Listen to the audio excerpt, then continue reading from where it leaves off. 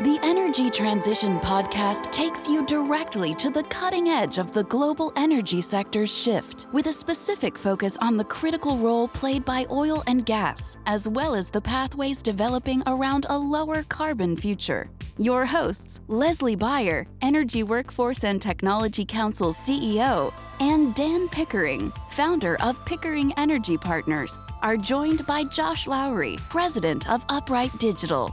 Each episode engages industry thought leaders in an exploration of market-moving trends and topics, including new technologies, ESG, capital markets, inclusion and diversity, workforce innovation, regulatory influences, and the voice of the people.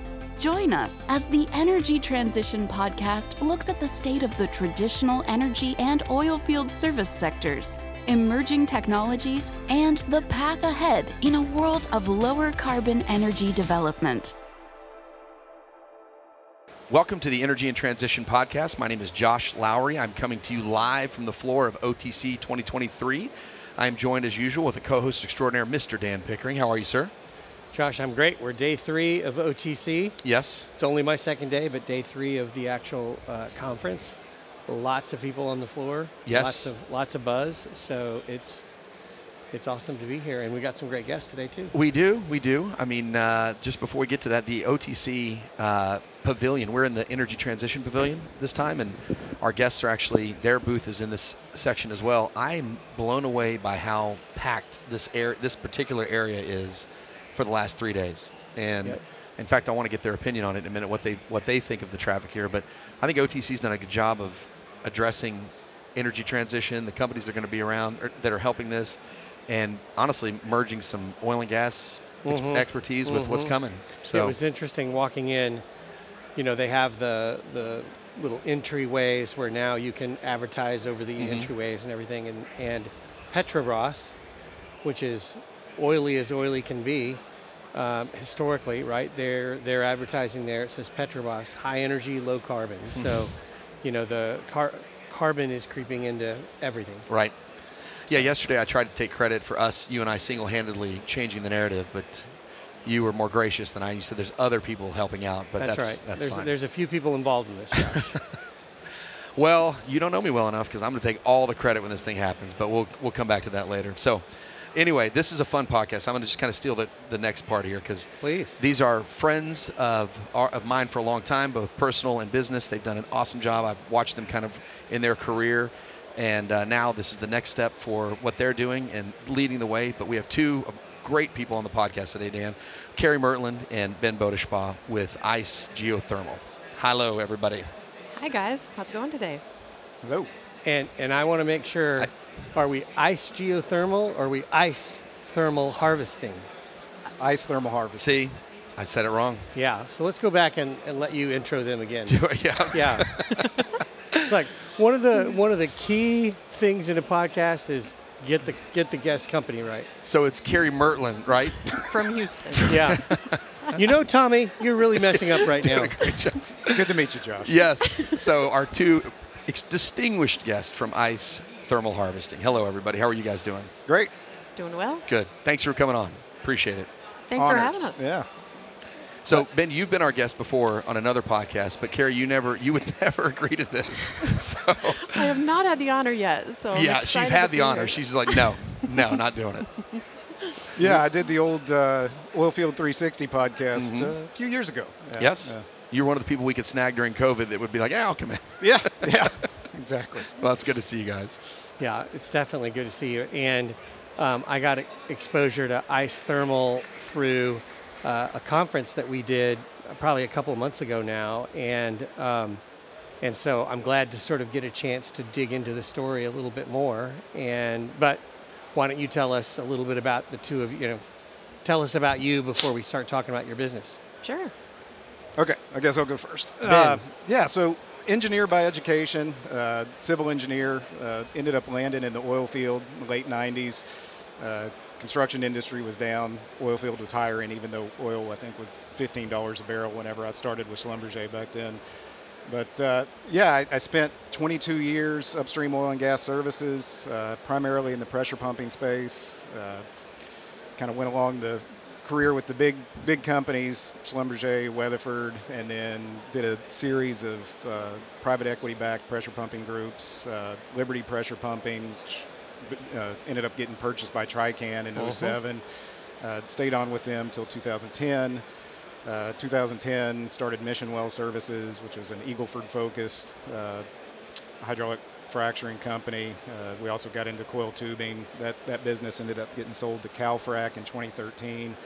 And at that time, I was actually considering getting out of the oil and gas space, or at least out of the fracturing space, and got introduced to, at the time, a nascent company that had some really cool technology and IP in the electrification of the hydraulic fracturing space. And that was interesting enough to keep me engaged. And I spent 8 years there with Evolution Well Services, kind of leading and running the operations there. It was really fun while we were at the forefront and kind of the only ones playing in that space. And, you know, as with any good technology, you're going to have people come along and try and copy and mimic what you're doing. And so now, you know, every big name out there has some sort of either electrified or at least natural gas burning option to power the prime movers on a frac site. And after 22 years kind of, you know, playing that game in the frac space, it was time to do something different. And so Carrie and I kind of teamed up, and I'll let her give her background, but yeah, that's when we started ice thermal harvesting a couple years ago. So Yeah, well, thanks, Ben. Yeah, so also engineer by degree. Went to Michigan Tech, where I got a chemical engineering degree, and funny enough, I actually had a degree concentration in alternative fuel enterprises. Having that, though, I had some student loans when I graduated, and the best offer I got coming out of school was for an EPC firm in Houston as a process engineer doing topsides production facility design for some BP platforms. So jumped right into oil and gas, spent my entire career before ICE in oil and gas doing a little bit of everything. So some true engineering on the offshore stuff. Then I went to the Weir Group, where I did about 6 years of multiple functions, a little bit of everything: engineering, product management, sales management. Met the folks at Evolution and decided to jump over and join that fun science project that I'd been kind of watching from afar. Had no idea what I'd be doing when I joined there, but ended up doing, again, a little bit of everything. First, figuring out how to build electric fleets, and then figuring out, you know, sales strategy, digital strategy, and ultimately heading up operations over there. So. And so you guys met at Evolution. correct. Yeah. And so tell us about the brainchild that is now ice thermal harvesting. What is ice thermal harvesting? Tell us about the company, and how'd you decide to do it? Sure. Well, I think one thing that we realized as we were continuing to find ourselves closer and closer to emissions reduction value for clients while at Evolution, we realized that, you know, we've got this fantastic resource in hydrocarbons, and as good as we are at it, still at least 50% of the energy that are contained in all the hydrocarbons we pull out of the ground ultimately gets wasted off as heat in the process of turning it into usable power for everyday life. So we saw a massive opportunity. I mean, massive to the extent that, you know, if you turned all of that into electricity, you could have an additional 24 gigawatts on the grid in the U.S. So, yeah, I mean, both of us being very technical-minded people, we thought, why is this not being taken advantage of in a big way? Yep. And so, you know, with that, we see opportunity. We thought, well, there must be some problems with this, and kind of slowing adoption of heat to power technology. So we jumped in and started to figure out what are the issues with it, are they solvable, and how do we solve them? So, I don't know, maybe Ben, if you want to. Yeah, I think, you know, when kind of familiar with the space, there's lots of waste heat in both upstream and midstream oil and gas, and really across industry, you know, whether it's steel, cement, food and beverage, pulp and paper, any general industry has a huge amount of waste heat. But, you know, the areas we were familiar with were, you know, large engines that are, you know, either driving compression or driving pumps on, you know, either on a frac fleet or driving generators on a drilling rig. You know, some of the things that we saw, you know, just from our experience in being in the oil field. And so those were kind of our first focuses, as well as some geothermal activity. And as we were kind of first got off got some funding, some seed money to kind of start the company, we quickly worked on designing a package that could not only take heat from a lot of the sources that we had identified there, but realized that that same package could be across industry for applicability. And really the size of the prize has just continued to grow. And I think every week we realize that there's additional opportunities, both in oil and gas and other general industry, where we can basically take, what is somebody's waste and turn it into something very valuable, being, electrons primarily behind the meter in the way that we're looking at it, and completely emissions free. Mm-hmm. So let's paint a picture for our listeners here, and let's help them. So your website, remind us again, is ice-th.com. Okay. And so if listeners go there, what they're going to see is there's a picture with a big green box that says ice on it. And so, but again, to paint this picture, so we've got equipment that's on a site somewhere running, and it's throwing off heat. And you guys come along and do what? Sure. Maybe this is a good point to talk about the two issues that we saw in the space before we started, right, and how we solved those. So heat to power, kind of the physics of it in the cycle, the organic Rankine cycle has been around for decades, right? We know this works, but what we saw is that it wasn't being widely adopted for two reasons. And the first one is really an economic one, and it's that if you were going to incorporate heat to power in your process, whatever process you may have, you would have to purchase equipment that is not cheap to do that, and then once you purchase that equipment, you would have to engage a third-party EPC firm or an engineering firm to figure out how to design a one-off bespoke process of how you get the heat out of your process and into that generator. Mm-hmm. And those generators only accept heat, aka their fuel, in the form of clean hot water in a very narrow temperature band.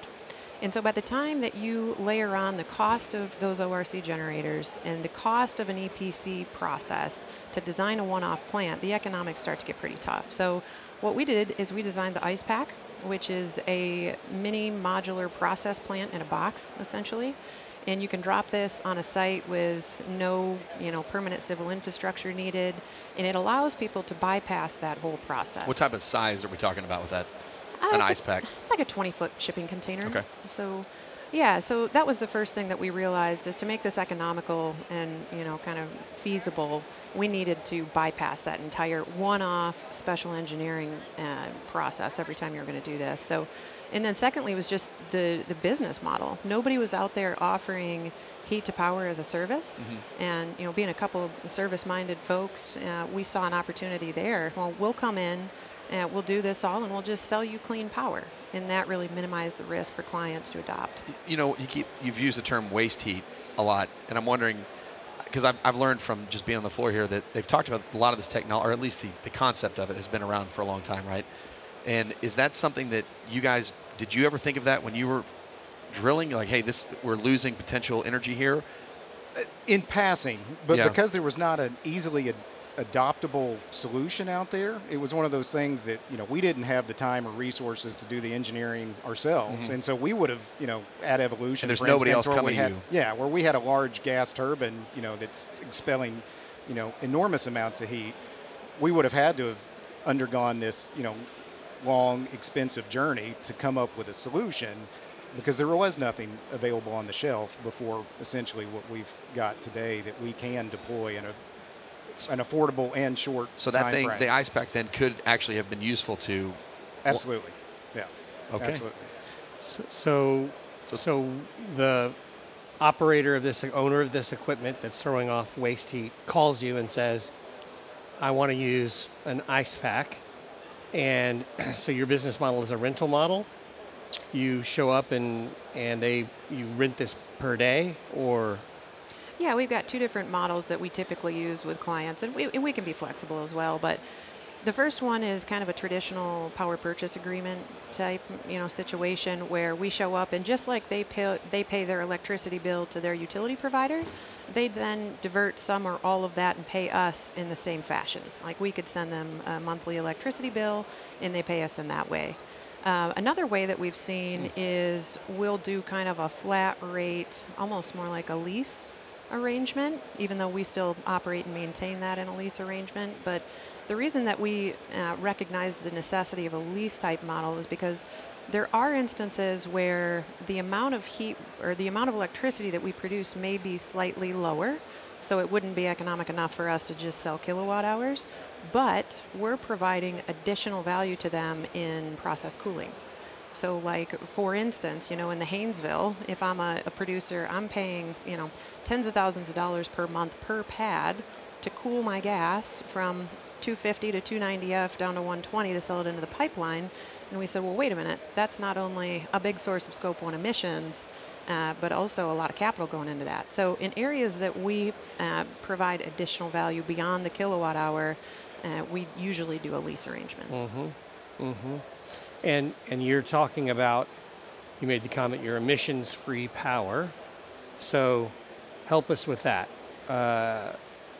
Take us through the process that the ice pack, I assume, is not throwing off any emissions. Yeah. So, and we may flippantly kind of say ORC, organic Rankine cycle, and understanding that, the general layperson probably doesn't fully understand what that is. 98% of the people listening to this podcast will have no idea what ORC granted, is. 2.5 years ago, I'm not sure that I did either, but essentially it's a refrigerative compression process kind of running in reverse. And so we have a closed loop system that's filled with a refrigerant. It's typically some sort of propane derivative or a butane derivative refrigerant that has a very low boiling point. As we push heat into that system from whatever the source is, that liquid will then vaporize, build vapor pressure. In the closed loop cycle, there's an expander that the high pressure gas at that point will go across, induce rotation of this expander, which then is coupled to a generator, and the generator produces power. And then there's a backside of the cycle where it's recondensed into a liquid. And so this refrigerant is just continuously going through this cycle. And as long as you can keep putting heat into it, you'll keep spinning that generator and you'll keep producing emissions-free electricity. And so there's no makeup water required as you would have with like a steam cogen plant. And really, a lot of the applications that we're targeting are temperatures that are too low for a typical steam type turbine to be effective. Meaning the equipment throws off heat, but it's not enough heat that you'd put a traditional steam generator. Yeah, either because the temperature's too low or there's just not enough thermal mass. Right. Yeah. So, and those are kind of the two variables that really, when we look at an opportunity, we have to gauge, all right, well, what's the peak temperature of the waste that you're throwing off? And then, how many BTUs are really coming along behind that temperature? What's an ideal opportunity then? The hotter the better. Yep. I mean, ideal, but what we've really... With mass. Yeah. Right, not just short bursts, right? Yeah. Just okay. Yeah, continuous. Yeah. Continuous. Yeah, I mean, that is the other thing. I mean, it really needs to be coupled with continuous processes. It is an automated system, so if the process is dynamic, so if you have an engine that's going up, ramping up and down, so the exhaust loads may be increasing and decreasing over time, the system automatically adjusts. Even if the heat source goes away for a period of time, the system will basically, use up the available heat that's there, wind itself down, and then sit in standby mode, waiting for the heat to return. And once it returns, it ramps itself back up. So it's nice. You don't have to have, personnel constantly watching the machine. It's all remote. Dial into it, be able to look at all the critical parameters. Turn the unit on and off, adjust things. Sitting anywhere you have a laptop. Your units are mobile. I mean, as much as a 20-foot container can be mobile, right? So.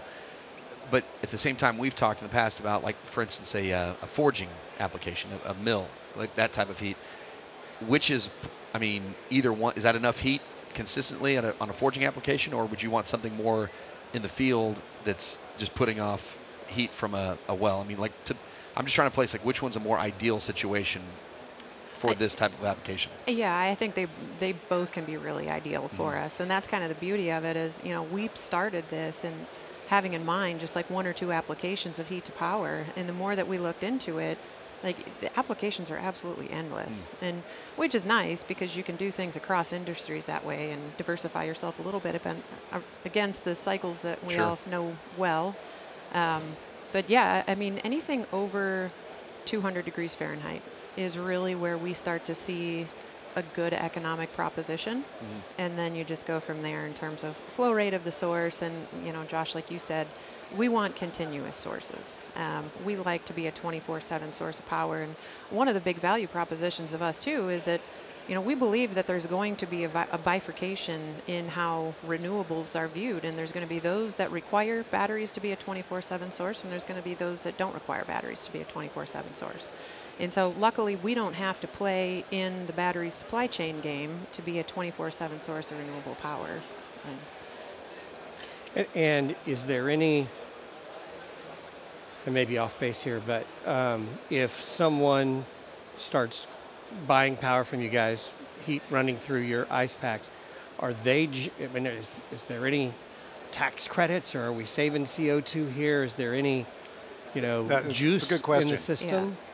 There is. So there's several different benefits, I guess, in the kind of tax credit, REC, and then emission savings. What's a REC? Renewable energy credit. Okay. Yeah. So from an emissions perspective, maybe we just start there.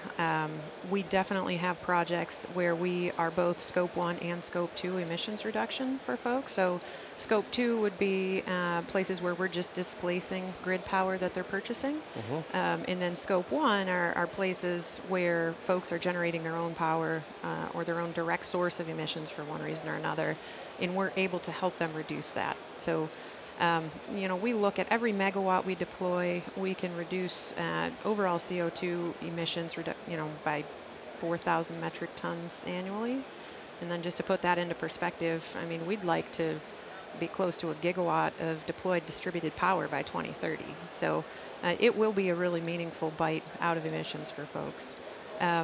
Rex? You'd like to be a gigawatt from where today? Well, we're 200 kilowatts. We're small. We're ambitious. We have one commercial installation out in the field today. We've got a number more that are under construction. That'll be deployed this summer. But yeah, we're still early. We are very early. Yep. Well, knowing them, I know they wouldn't come on unless there was some activity going here. But I mean, so what is the customer reception thus far? I mean, how are they viewing it? What does it look like, as much as you can share, for kind of the learning curve? Like, do they love what it's doing? I mean, what feedback are you guys getting on that? You know, one of the best pieces of feedback, we were out in the Permian with a client that it hasn't been announced yet, and we're putting together a project out there, and one of their engineers said, what you guys are doing has proven out to be the cheapest way for us to reduce emissions of all the new green tech things that we've looked at and trialed. So that high praise. That felt like a home run. So we hope that we get continued feedback like that. But the reception's been pretty good, and I think one thing that really helps is our background in the oil and gas space enables us to go to clients that are in the oil and gas space and be seen as kind of a trusted partner in it. So they're not, wondering about our intentions coming in there. They know we know how to operate on site and how to be safe out there. But yeah, they see us in a lot of cases as an efficiency improvement.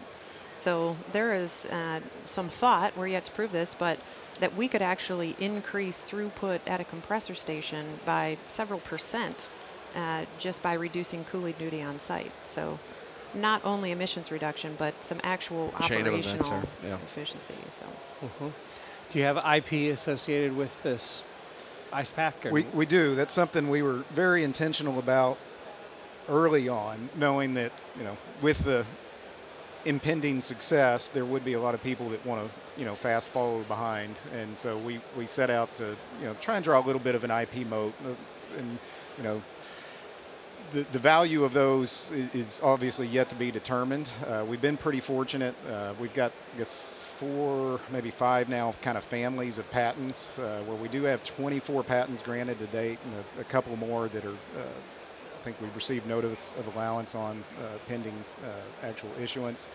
But that is something we hold pretty valuable. A lot of those are focused around specific applications within the oil and gas environment in the upstream and midstream space.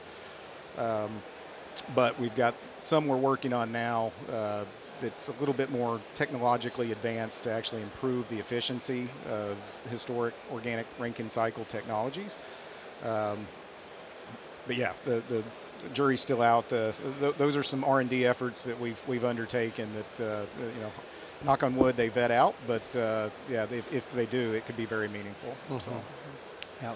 So I'm going to come back to the tax credit thing. Sure. Do your customers, are they claiming tax credits, or can you, as the owner of the asset? Yeah, so since we own, operate, maintain, with the IRA, there is an investment tax credit of, anywhere from 30% up to 50, or even in some limited cases, 60% available for heat to power. So that wasn't there when we started the business, but it definitely is there today. We've been diligently working with some firms on how you apply this, because what we've noticed is that they'll give like this broad, kind of bill, but then figuring out the guidance on how to actually apply it from an accounting perspective is kind of unclear in the early days. So we think we've found a good way to actually take advantage of that. And then it's basically you have to retain ownership of the asset for 5 years to be able to take advantage of those credits. So yeah, that will definitely help. And we can then factor that into our pricing for clients and make sure that we're competitive with grid rates that they're paying today. You say definitely help, but we've had other guests like along the last 12 months that these tax credits, they come on and they say they're game changers, right, for what they've done for the industry. And I'm not trying to put words in your mouth, but is definitely helps just code for it's game changer, or is it just? Well, I'd say for the whole industry, I'm talking. They didn't exist when we started the company. Right. And, I think one thing you got to be somewhat mindful of is that, the government can give and the government can take away, right? So I think it's very speculative to try and build a complete business plan around a tax credit that may not be there next year. And so we really try to exclude that from most of our calculations. I mean, obviously it's there, it exists, we look at it, but we try not to build a business around credits. And I think, there may be applications where you can do that, but it's a little more speculative. Well, and listen, I definitely, I understand your point on that 100%. I think it's probably definitely the wise thing to do. I guess I'm putting my past conversations in mind here. Like, just seems like the mentality of the entire industry, because of this, increased IRA, has really opened people's minds to like, look, there is a huge opportunity here. There's real tax credits. There's real openings. And it feels like there's lots of companies that maybe weren't thinking about things 18 months, whatever, pick your number, recent 24 months anyway, that now they're saying this is real. We're going to do this. The commitment seems there. And that's kind of more of where I was going. But it does feel, this feels like one more place where people are going to win. It is real money, right? And so for sure. And, I'd say it's a game enhancer, maybe not a game changer. So. I like that. I agree. And Carrie, you said something that you said your cost relative to the cost of the grid power. So is that really your competitor here? It's either access to grid power, and the cheaper that power is, the more of a competitor it is for you. And so they may say, yeah, we're losing this energy, but if we can buy 6 cents a kilowatt from the grid, then we don't need to put an ice pack on here because we're going to pay more than that. And I don't know if 6 cents I don't know if I'm using the right numbers, but I'm just saying, so if some place has got a ton of cheap wind power, they're going to look at you guys and say, I already got cheap power. I don't need, green power from you guys. Is that fair? Yeah, that definitely has come up. I think folks have been pleasantly surprised at our ability to be quite competitive with grid rates. Okay. We knew that we couldn't come into any geography and say, hey, we're going to charge you double for your power and you're going to love it. Like, buy from us. No, that's not going to work. So what we really want to do is do a win-win. So we want to, of course, decrease emissions for clients, and where we can, we want an economic win for them, right? Yeah. And it's possible in a lot of cases. And one way that we found just recently that it can help folks out with their power bills is that during that 4CP time during the summer, where the grid peaks are used to calculate demand charges for the following calendar year for folks, that's really meaningful. Like those additional charges to folks on their electricity bill is huge. And so if we can deploy equipment, help them reduce their demand on the grid during those 4 CP events, we can not only save them power that instant, but we'll save them power on their entire next year of billing. Saving power or you're saving money? I'm sorry, we're saving money. Yeah. Yes. Yeah. Okay. Interesting. Maybe talk to us a little bit about you've got a pilot project going with an upstream company. Talk to us a little bit about that, Ben. Yeah, so our first commercial installation is up in the Marcellus, West Virginia, at a compressor station with CNX Resources. And that is, when I talked about the compression space, is kind of the low-hanging fruit that we see that we can copy and paste that type of installation really across the country for other operators. They're running volumes through this thing 24 hours a day, 365. So uptime for them is ultimately important, and so that means that heat source is always on. Yep. And we're tied on up there with a couple of Cat 3608s. We're taking engine waste heat off of those 3608s, producing power, and that sort of application we are basically copying and pasting with our client in the Permian, where there it's not a transportation pipeline, but they've got a compressor station that's providing gas lift compression, but it's the same basic packages. It's Cat 3608 engines, able to pull the exhaust heat, engine jacket heat, and then also we can pull heat of compression, interstage cooling on the actual gas itself. And that's really where we can drive efficiencies in that they have to spend less power to cool the gas if they have variable speed fans, or we can essentially subcool the gas to a point where those molecules are just tighter together and every stroke of that compressor is pushing more gas through the pipeline. That's the efficiency that you were talking about earlier. That's right. Dan, remember Dr. Mike I had on here? I do remember Dr. Mike Kearney, and he was talking about some of his technologies out there, and they were just so simple in at least theory, not saying the technology behind it, right? That you're like, man, that is a great way to reduce emissions, make things more productive, save money long term, and all of a sudden, like that's a great. Why aren't we doing that? And as I'm listening to you talk about this stuff, as you're grabbing the heat from the the compressor, and I'm just thinking, just conceptually, like, yeah, that sounds right. Like, why shouldn't we be doing that? How can we grab more of those simple places where heat is coming off? I just feel like this is one of those projects or products, that's.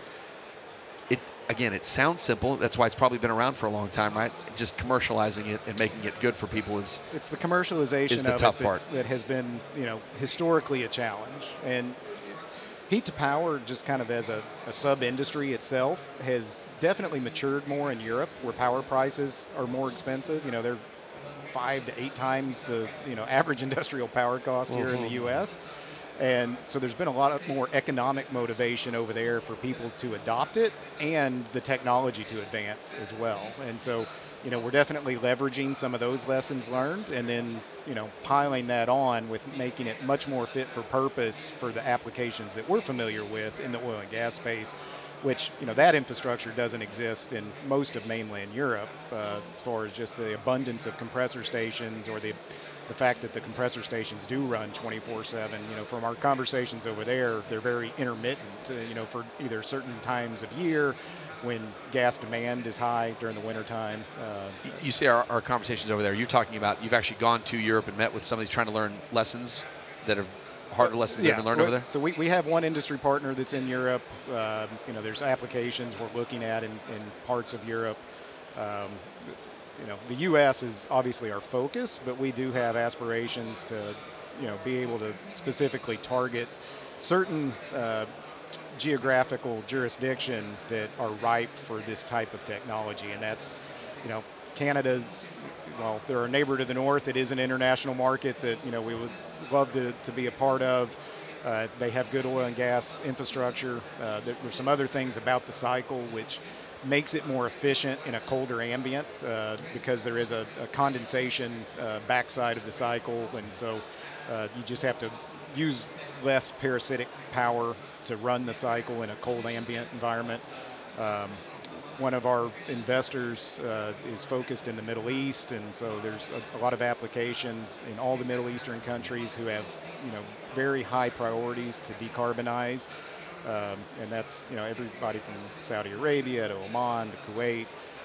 The entire landscape over there is interested in adopting technologies like this, and then there's some oil and gas tangential geothermal type applications across the world as well. And you've got parts of Southeast Asia, Colombia.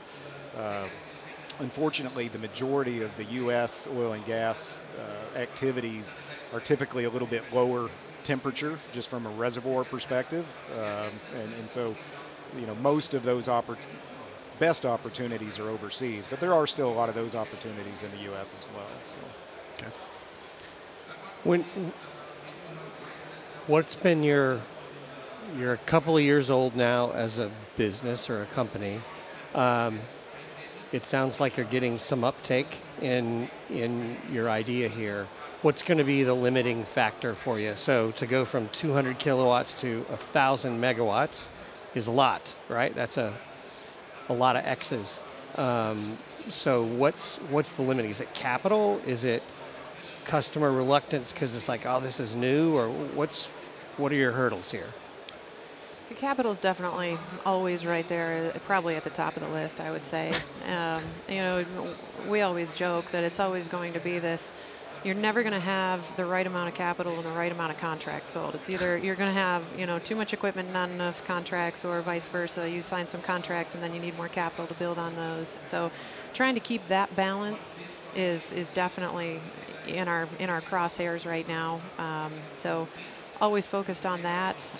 From the technology perspective, though, you guys are right. I mean, this is not rocket science. We've got some pretty complex, automation code and things like that. But that's not going to be the limiting factor. This isn't one of those startups or ideas where, hey, right. This is off the wall science. You're explaining some. Yeah. No, these principles have been proven to work. Mm-hmm. So it's just really kind of keeping track of that. I don't know, Ben, if you have any. Yeah, I mean, I think from a client perspective, once you talk to their engineers, explain it to them. I mean, these are smart process engineers. They understand, a lot of complexity of like gas plants that I don't have the understanding of. So I think once we explain it to them, it's like the principles are relatively simple. It's much less technology risk. It's more execution risk. And as we build case histories, are able to continue to show, the amount of uptime that the equipment has, that it is reliable. Those are the kind of things that'll, help kind of push a contract, I think, across the finish line. And we are collecting that data now and, are able to start to, have that pedigree that we can come and not just say, hey, we've got a prototype we want to put out here. Speed up time. Yeah. So we're very appreciative and enjoy the relationship with the guys at CNX. Their willingness to take on the pilot project, and fortunately it's gone very well to date, and we're hoping to expand that relationship as time goes on. So you're there and running. What's your uptime been? Essentially 100%. I mean, so no mechanical downtime on your end. No. Outstanding. Yeah, fortunally not. Knock on wood again. Right. But we just jinxed it. Yeah. No. Don't say that. But yeah, we, it's nice. It's and especially coming from the hydraulic fracturing world, where it's heavy maintenance intervals, maintenance costs, maintenance intervals. Everything is very intense, and this is a closed loop system. Everything's kind of hermetically sealed. As long as, after commissioning and startup, if you don't have any problems like within the first couple weeks, there's probably not going to be any, major problems occur. And right. that would be more of like a manufacturing defect in one of the key critical components had occurred. So for us, there are some, maintenance intervals, visual stuff we need to do. The units need to be taken offline annually for a few hours to inspect some things that can't be done annually. While it's running. That's it. Annually. Yeah. Beyond that, like it's seriously cleaning heat exchangers is the main kind of routine maintenance, and that's typically a pressure washer on the outside of the air condensers. I can do that. I was going to say right now I just have this cleaning the AC vents in my head. That's what it feels like. Yeah. That's basically what it is as far as kind of a quarterly inspection. But Yeah, I mean, anything mechanical or electrical, eventually, if not properly maintained, will fail. Right. And so, but who's doing that? You guys are going out and making sure it's properly maintained, right? Yeah. So either our people or we have some, trusted subcontractors in basin where, we're based in Houston. Our first installation's in West Virginia. We're chasing one in California. We've got one in North Louisiana, West Texas. So we're scattered across the map, and so it's hard for us as a small organization to have our stamp on it all the time. But we do have some but trusted, qualified it sounds like contractors. A lot of the products are. It's not like they're familiar with these products. Yeah. It's not new science to them. Yeah. And as soon as you get the engineers, I mean, you can all rally around thermodynamics. Like there's no argument about that. I know. I do almost every day. That's coming from a chemical engineer. Yeah. Not a very good one. One thing though that we're learning to do. So being folks that have spent our entire careers in the oil and gas space, we started there in terms of our clients, but now we're branching out, and it's been pretty cool to start to get contacts in the other spaces. So cement manufacturing, glass manufacturing, pulp and paper, food and beverage.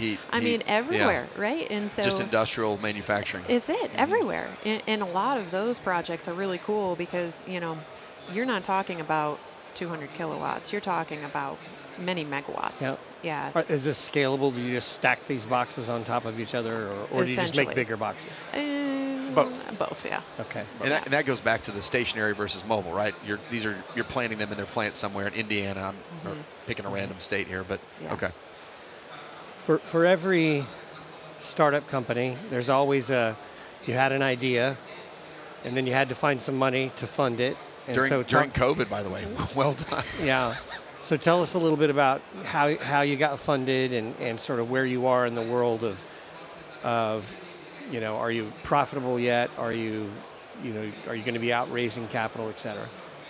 Yeah. So I guess on the very front end, I've been fortunate to make a number of really good friends and contacts within both the private equity world as well as just kind of general oil and gas space. And when I'll give Carrie full credit here.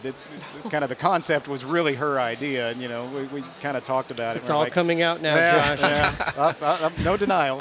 And so went to a good friend of mine, Vivek Raj, who runs Genesis Capital Management, and said, "Hey, we've got this concept. Do you think you could help us raise some money around it?" And he's like, "Yeah, absolutely." And so we put together a relatively brief and we'd done some very basic back of the napkin math at that point in time and kind of market study, and went out, put a small presentation together, gave 2 pitches, got both of those groups on board. Wow. And they provided our seed investment, and that was Select Energy Services and Nesser, who is the Middle Eastern focused oil and gas service company. So man, that really gave us a false sense of how easy it would be to raise money. Yeah, exactly. Yeah. Those are not the odds. I guess this is one area where maybe this is a game changer because of the IRA. So we are working on some financing that is debt financing, but it also takes advantage of the fact that there are those tax credits available to help us get a rate that you can live with, rather than paying credit card interest rate. Right. You're paying kind of normal single digit, right? To finance the equipment. To finance the equipment. And, yes. And are the contracts, are they year or 2, no cut, so they're financeable, or is it month to month? I like you this month, I don't like you next month. They're a handful or more is what we kind of... Handful or more? Yeah, years. Okay. Sorry. Got it. Yeah, I think all of our active proposals out now are, 7 years. Okay. We've got a 5-year, contract, and then I would say the only exception to that is a couple of, hey, we want to try this before we jump in and put this across all of our operations, so let us try it for a year, 2 years, 3 years. But yeah, you're right, to get kind of a financeable... Yeah. The way you described it off air, you said it was the kind of rate you get your first credit card out of college. Yeah, that's true. Yeah, I mean, traditional debt for a company of our history, and it's what it is. Yeah. And this equipment is not easily liquidable on an off-sale market, and so from a collateral perspective, it makes it's either challenging. this or nothing. Yeah, so. Luckily, we're not doing that. Yeah. Yeah, that would be an expensive way to finance the business. And so your costs at this point are really getting more of the kit out in the field. Yeah, I mean, we've got... How many people do you have? Are you burning... I mean, you have a ton of people? Or? We've got a total of 8 people, including Carrie and myself. It's a good, solid team, engineers, business development. We've got 4 of those employees are here in Houston. We've got a guy in Dallas, and then we have a person in Bakersfield, California. So. Yeah, their office is great. They're over on the Hardy, North Houston there. So, I mean, there's room to grow. I mean, it's clear you've set a vision that we're not going to be small. This is what we want to do. Yeah, and hopefully here in the next, 2-3 months, we add at least 3 more key hires to the team, or we're about to kind of start that process. So. Is there a rule of thumb, kind of capital cost per megawatt or something like that, or is that kind of proprietary and you don't like to talk about it because the commercial negotiation piece? I'd say if you look at solar, especially if you're coupling it with batteries, kind of a dollar per megawatt, it's kind of in that ballpark today. Okay. And so, when you're... So that's how you're generally thinking about pricing. And I'd say as we're moving forward, we've got a pretty clear path to bring that capital cost per megawatt down. Yeah. And some of that's insourcing, some of that's just buying in volume. Some of that is as we, there are economies of scale with these. So, a larger heat source that can employ more units, we're able to be more competitive on pricing than... If I'm Exxon, and this is a little bit in the weeds, I apologize, but if I'm Exxon with a really low cost of capital, don't I want to own the equipment and pay you an IP fee, or don't I want to license this and run it myself? I'd say it depends, and E&P companies kind of dependent upon where they're at in the cycle, either want to own their assets or they want to lease their assets. And some of them just within their DNA want to own things. You have some very vertically integrated E&P companies. You have some that want to have complete flexibility to turn the key off tomorrow, right? And not have residual liabilities. So I'd say certainly we have had a couple of groups, say that they want to own it, or maybe at the end of a 5 or 6 year term, they want to own the asset.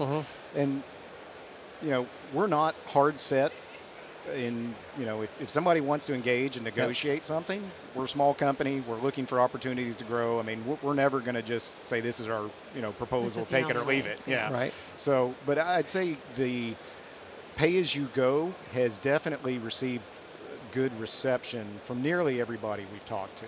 There's only been 1 or 2 that would really say, well, maybe we want to own it, but I'd say those are more the exception than the rule. So it sure seems like this business is a natural fit with a process equipment company, that is selling other pieces of kit into the customer base. Yeah, I definitely think there's some, not distribution channels, but there's definitely some avenues to place a lot of these things with folks who offer equipment that we could either bolt on to or take heat from their process. So I think in the future, we'll definitely evaluate some of those types of agreements. I think maybe just today, want to get a few more case histories under our belt, make sure we don't hit any stumbling blocks before. Yeah. You guys have, so you've been around the decarbonization side of the oil patch a little bit with evolution and now with what you're doing. Do you think, so give us the insider's view. Do you think that the oil patch is serious about this, or are they just doing it because they feel pressured by their shareholders or the public or whatever it is? I think it's probably both. Okay. But it seems like folks are really serious about it. I mean, at the core, I don't know anybody that I could name right now that doesn't want to do the right thing, that doesn't want to lower emissions, right? But we just have to make sure that there's ways that they can do it that aren't going to be disruptive to the operation.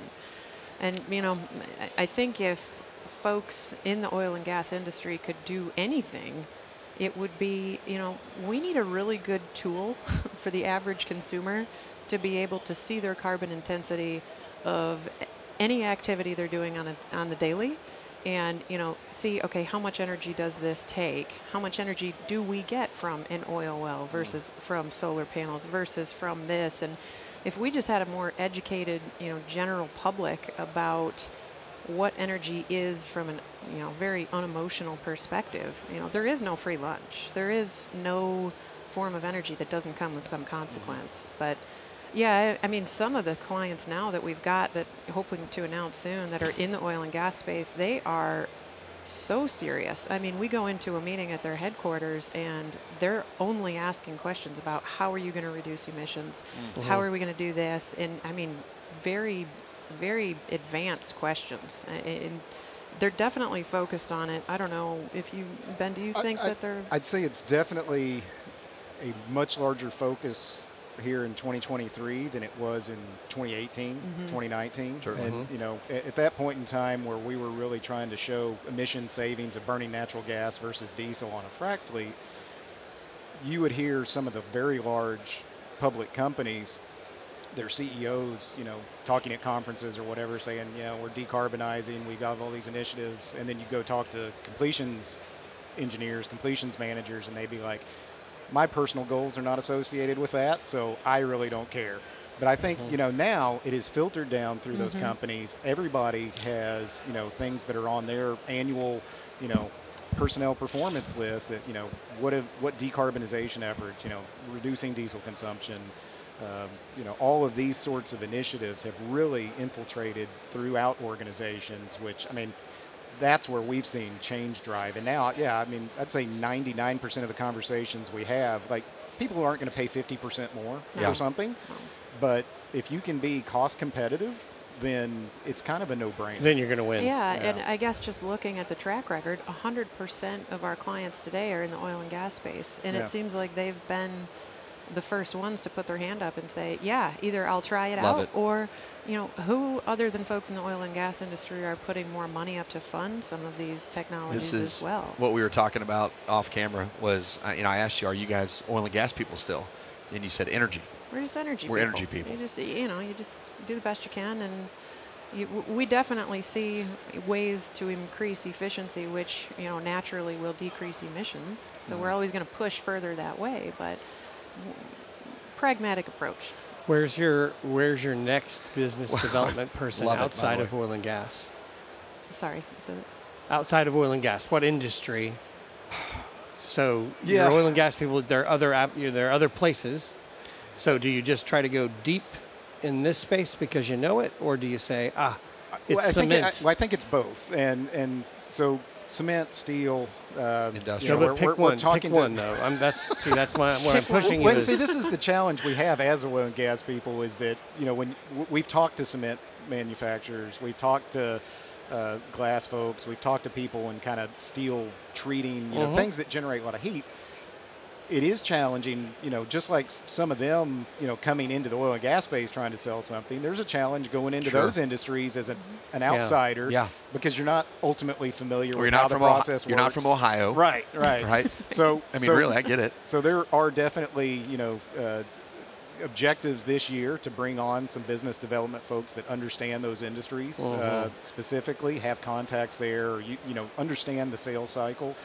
A lot of these fixed plants, a capital project for them is a huge thing. They may only do it every 3 or 4 years, whereas oil and gas people are doing capital projects constantly. I mean, it's just the name of the game. And so it is a different industry to sell into. Right. And that's whether it's cement, steel, glass, whatever. I'd say those are more analogous to each other than they are, to oil and gas. So. And you're not going to be a huge ticket initially, right? I mean, you're not a $50 million thing. You're a $500,000 thing, or $1 million thing, or $3 million thing. I'm assuming. It's a question. You're right? Typically, I mean, there are some bigger projects that it would be more, but the thing is that it's money they're paying already. They're already paying a power bill, or they're already paying to generate power in one way or another. So it's not like we're introducing a new cost on them. That has been helpful as well. Yeah. What else do we need to know about ice thermal harvesting before we hit you with the lightning round? I want to know how much fun it's been. Has it been fun? Has it been, what are the last 2.5 years been like? That's a great question. Yeah, I mean, startup kind of life gets in your blood, and I've kind of done a series of startups, and I enjoy it when it's small. You have a small, trusted team. Everything you do every day really does impact the business significantly. Everything you don't do every day significantly impacts the business, right? And so I kind of thrive in that. There's somewhat of an adrenaline junkie on that. So I've had a blast. I don't know, Carrie. Absolutely. It's like the thing that makes it the most challenging and also the most fun is the same, and that's just the uncertainty. Like you don't know exactly what's going to happen next. And agree, it's just Ben and I both, if we're not going to a new vendor and looking at a new way to do something or a new piece of kit and they're telling us, I don't know about that, like we don't want to be there. We don't want to be there if it's something everybody's doing. Has it changed the way you think about all those types of projects, like just thinking big on everything, or have you always been doing that? I mean, because you both came from Evolution, and honestly, one of the big runs they had too, that was a great run. Absolutely. Oh yeah, and they're still extremely successful. Sure, absolutely. Those guys are great. Great group of people, great technology. I'd still say it's the best one out there as far as options. Truly, that was not they were doing awesome stuff. But I mean, we always want to try and push the limits of what's available, and lots of times we have vendors say no, and all right, well, no, this is what we want. Make it happen. It is possible. Yeah, it is possible. We know we can do it. We know we can either, technologically it's possible. We know we can get the cost down. Maybe we just need to, do it a little different. So, you tell them to rally around the thermodynamics. And exactly. Who can't get behind that? I think that was. We're going to have a banner in our front lobby now that says that. Yeah, that's. I mean, if that's not a tagline, I don't know what is. What would you tell entrepreneurs? So you're 2 years in, Carrie. Ben, you've done this a few times now. So what suggestions would you have for the other people out there that have two folks and an idea? Persistence is the biggest thing. Yeah, absolutely. Get used to hearing no, and that's no from clients, from vendors, investors, all the way around. If you're not persistent, you're gonna, get discouraged. You're gonna give up. So yeah, absolutely, the tenacity of it, and you have to continuously do hard things every day. It's like what I tell my children: you have to do hard things. Like this is how we build confidence and success. So, yeah, tenacity. I think the nice thing you guys have, it seems, is that you have the underlying confidence of the business or the idea. So it's not hard things and, I hope this technology works, right? Yeah. Which takes a big element out for a lot of energy transition companies, which is I've got to convince people of something and, boy, I hope this actually works in practice. Right. So you have the ORC in your favor, organic Rankine cycle, as we've also learned. So, I mean, Josh, I feel like, my mind just expands so much every time we do one of these podcasts. See, this was the first episode we've ever done that we haven't prepared notes. Guess whose job it was to prepare notes this time? My job. Right. It's all right. See how I'd have known organic Rankine cycle if you'd have prepared notes. Mind expansion when we have to wing our first. They did great. This was a fabulous exploration into a really kind of interesting business, and it certainly highlights to me that you can sit around a business for a very long time, and there are still things that maybe are obvious if you can just approach them a different way. Absolutely. And this is an example of, again, a little off-camera conversation we had before. The whole purpose of this podcast, and it was to explain that energy transition is happening, energy expansion, however you'd like to call it. A couple people have come up to me in the podcast and said that this week. But then a lot of the solutions for this are going to come from oil and gas people that have been in that business, that understand it. They need to take fresh eyes on something that's existed for a long time. So, and it feels like this is a perfect example of it. So, fabulous. So, Ben and Carrie, our lightning round is short answers, no explanation. It's just another way to get to know you. And you both have to answer. And yes, we're looking for answers for these questions. And because we are doing these a bit on the fly, Josh and I are going to share the. We're going to just forget that somebody forgot to do notes today. Yeah. We're gonna share them, and Do you want to go first, Josh? Yes. Goatee or beard? Beard. Beard? Hockey or soccer? Soccer. Hockey. Okay, Got one of on each. There you go. Will we make it net zero by 2050? No. No. Whataburger or Five Guys? Five Guys. Five Guys. I'm hungry. Yeah, me too. It's lunchtime. That sounds. for I our would love listeners. some Five Guys right now. Ted Lasso or White Lotus? Haven't seen either. You've been starting a business. These you go. both have come out in the last 2.5 years. I did watch White Lotus. I've never seen Ted Lasso. Okay. so. All right. Ben, are you bullish or bearish on the S&P 500 from here? Oh, bearish. Short term. Carrie? Bearish. Electric vehicle or gasoline engine? Gasoline engine today. Same. Will we have another IRA type bill in the U.S. in the next 3 years? Yes. No. Nashville or Los Angeles? Nashville. Nashville. Do you think the Ukraine conflict lasts into 2024? Unfortunately, yes. Yes. Venture capital or private equity?